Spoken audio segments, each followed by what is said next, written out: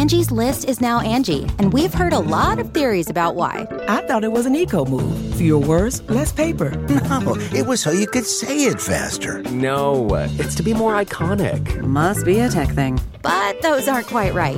It's because now you can compare upfront prices, book a service instantly, and even get your project handled from start to finish. Sounds easy. It is, and it makes us so much more than just a list. Get started at Angie.com. That's ANGI, or download the app today. The Rural Hardship Behind the Mine Murders That Shocked China. Written by Wang Heyan. Published in Caixin Global on October 15th, 2022. Read for you by Kaiser Guo. Editor's note. Between 2005 and 2015, a dozen villagers from the northwestern province of Gansu disappeared. 16 years after the first person went missing, a court in neighboring Shanxi province found most of them had been lured away and brutally murdered by an organized gang. The murderers pretended to be relatives of those victims and claimed death compensation from the employers. The criminal group, led by now 55-year-old farmer Chen Lijun, disguised the murders as mining accidents and used fake identities to claim more than 3 million yuan, $420,000, in compensation from mine owners. The case sparked national outrage. People drew parallels with the critically acclaimed 2003 movie Blind Shaft, which depicted a similar crime.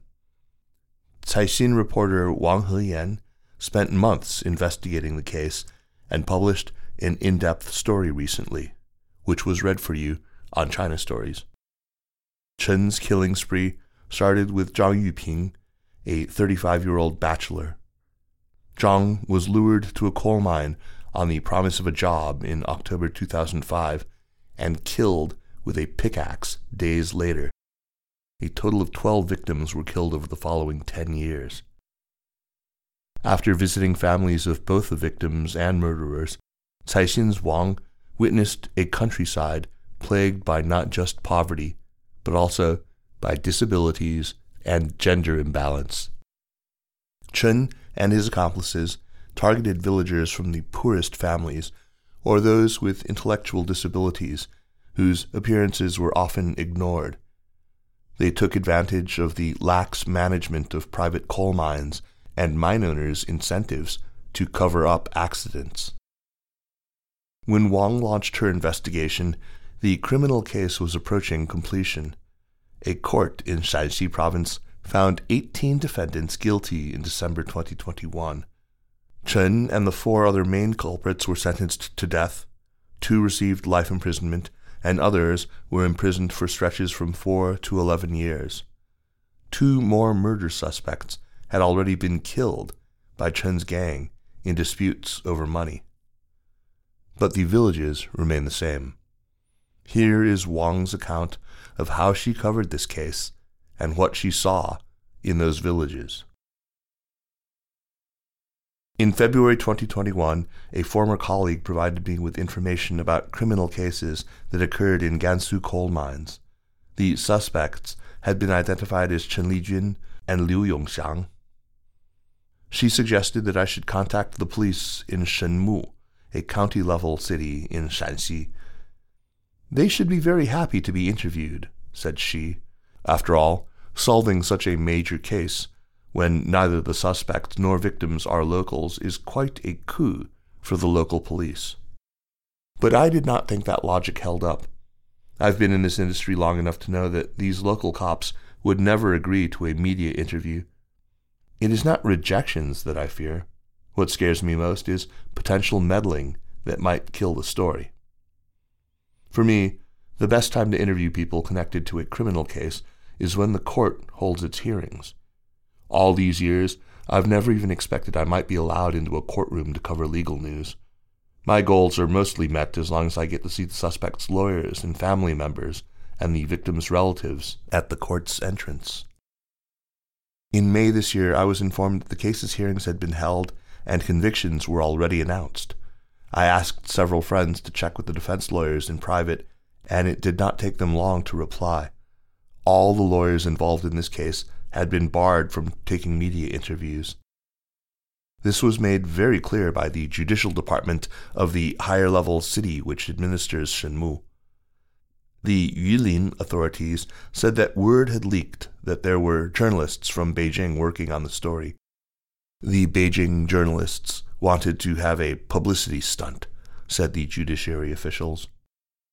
I laughed when I heard the word publicity stunt. Hearing such a condescending phrase made me aware of the hierarchical differences. To those officials, coverage in unofficial media outlets is nothing but a poor taste stunt. I thought I had been careful enough for fear of government interference, but the cat was out of the bag now. My future interviews would only be harder. Can you help us? Zhangjiamo village clings to a mountainside near a river and a national highway in the northern part of Shenyu Township, Huating City, Gansu Province. At the exit of the westbound culvert sits Luomen Community.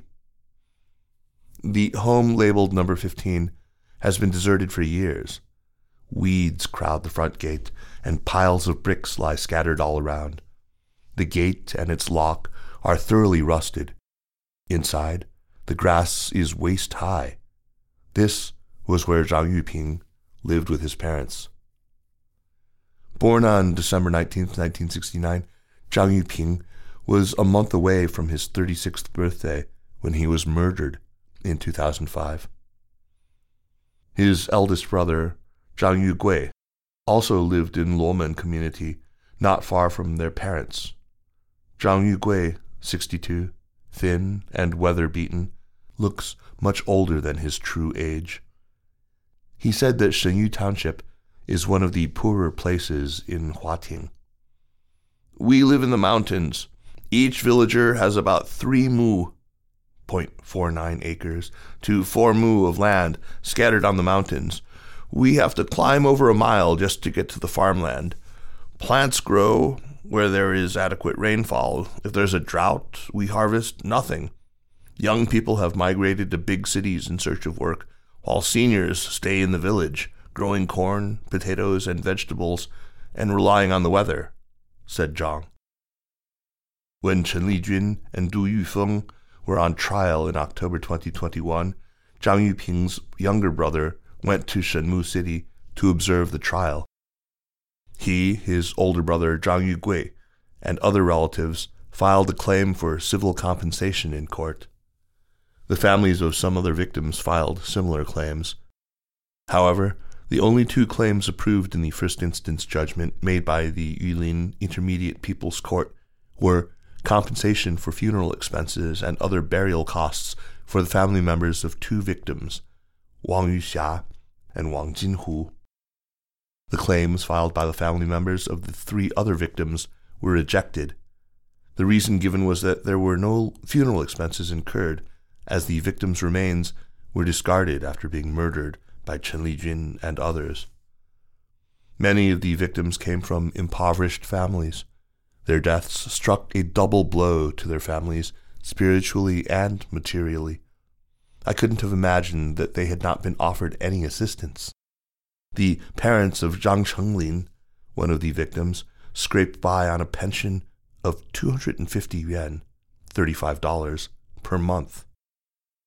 After my interview ended and I had left their home, they watched me leave from the ridge of a field, gazing after me and bidding farewell.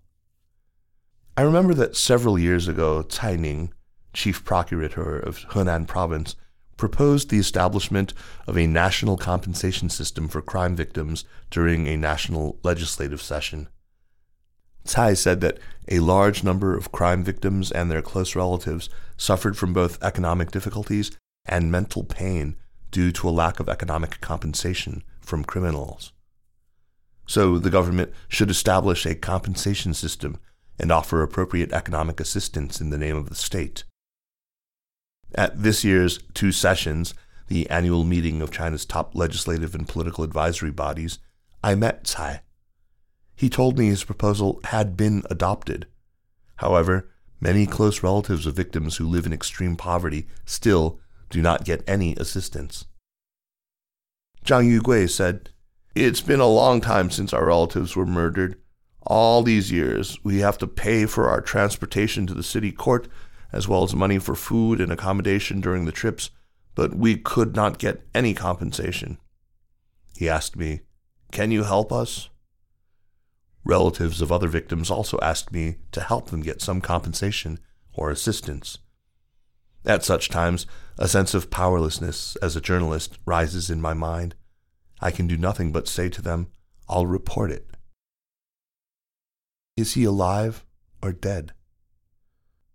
Qu Yumei, the mother of victim Wang Cunlin, lives in Zhangjiamo village. Nearly 80, Qu raised 3 sons and 1 daughter, of whom Wang was the youngest.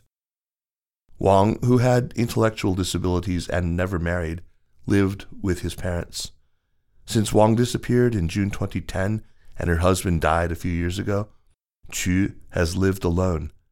Speaking of her solitary life, Qu gave a sad look, saying, "I seldom go outside and know nothing about the outside." Her daughter visits her every few days, bringing her exceptional comfort. When I was leaving, she asked about the murderer. "Is Chen Lijun alive or dead?" I said, "Alive." With her lips curled and tears in her eyes, she asked, "How can that villain not be sentenced to death?" 2 shocks. During my interviews for the case, 2 things shocked me. The first was the unexpectedly high number of rural single men. In recent years, as most of the topics I reported on were about China's cities, I rarely went to rural areas, but I often heard that a lot of men were single because marriage was unaffordable. I recall that when I first learned of the judgments in this case, I was really stunned that most of the victims were single. After interviewing in rural areas for more than 20 days, I realized it is a common phenomenon. The 10 victims in this case, all except 22-year-old Wang Jinhu, were in their 30s or 40s and had no families of their own. 7 were single, 2 were divorced or separated, and 1 was widowed.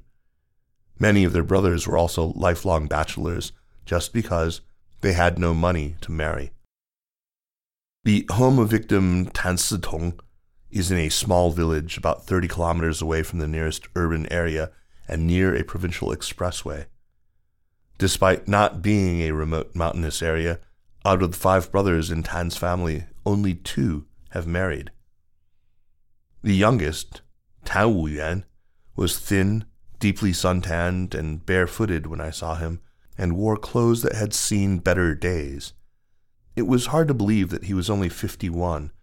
He grumbled he had not married, had no children, and lived with his nephew's family. At that time, he suffered from uremia and was on dialysis 3 times a week. My second shock was the unexpectedly high number of people with intellectual disabilities.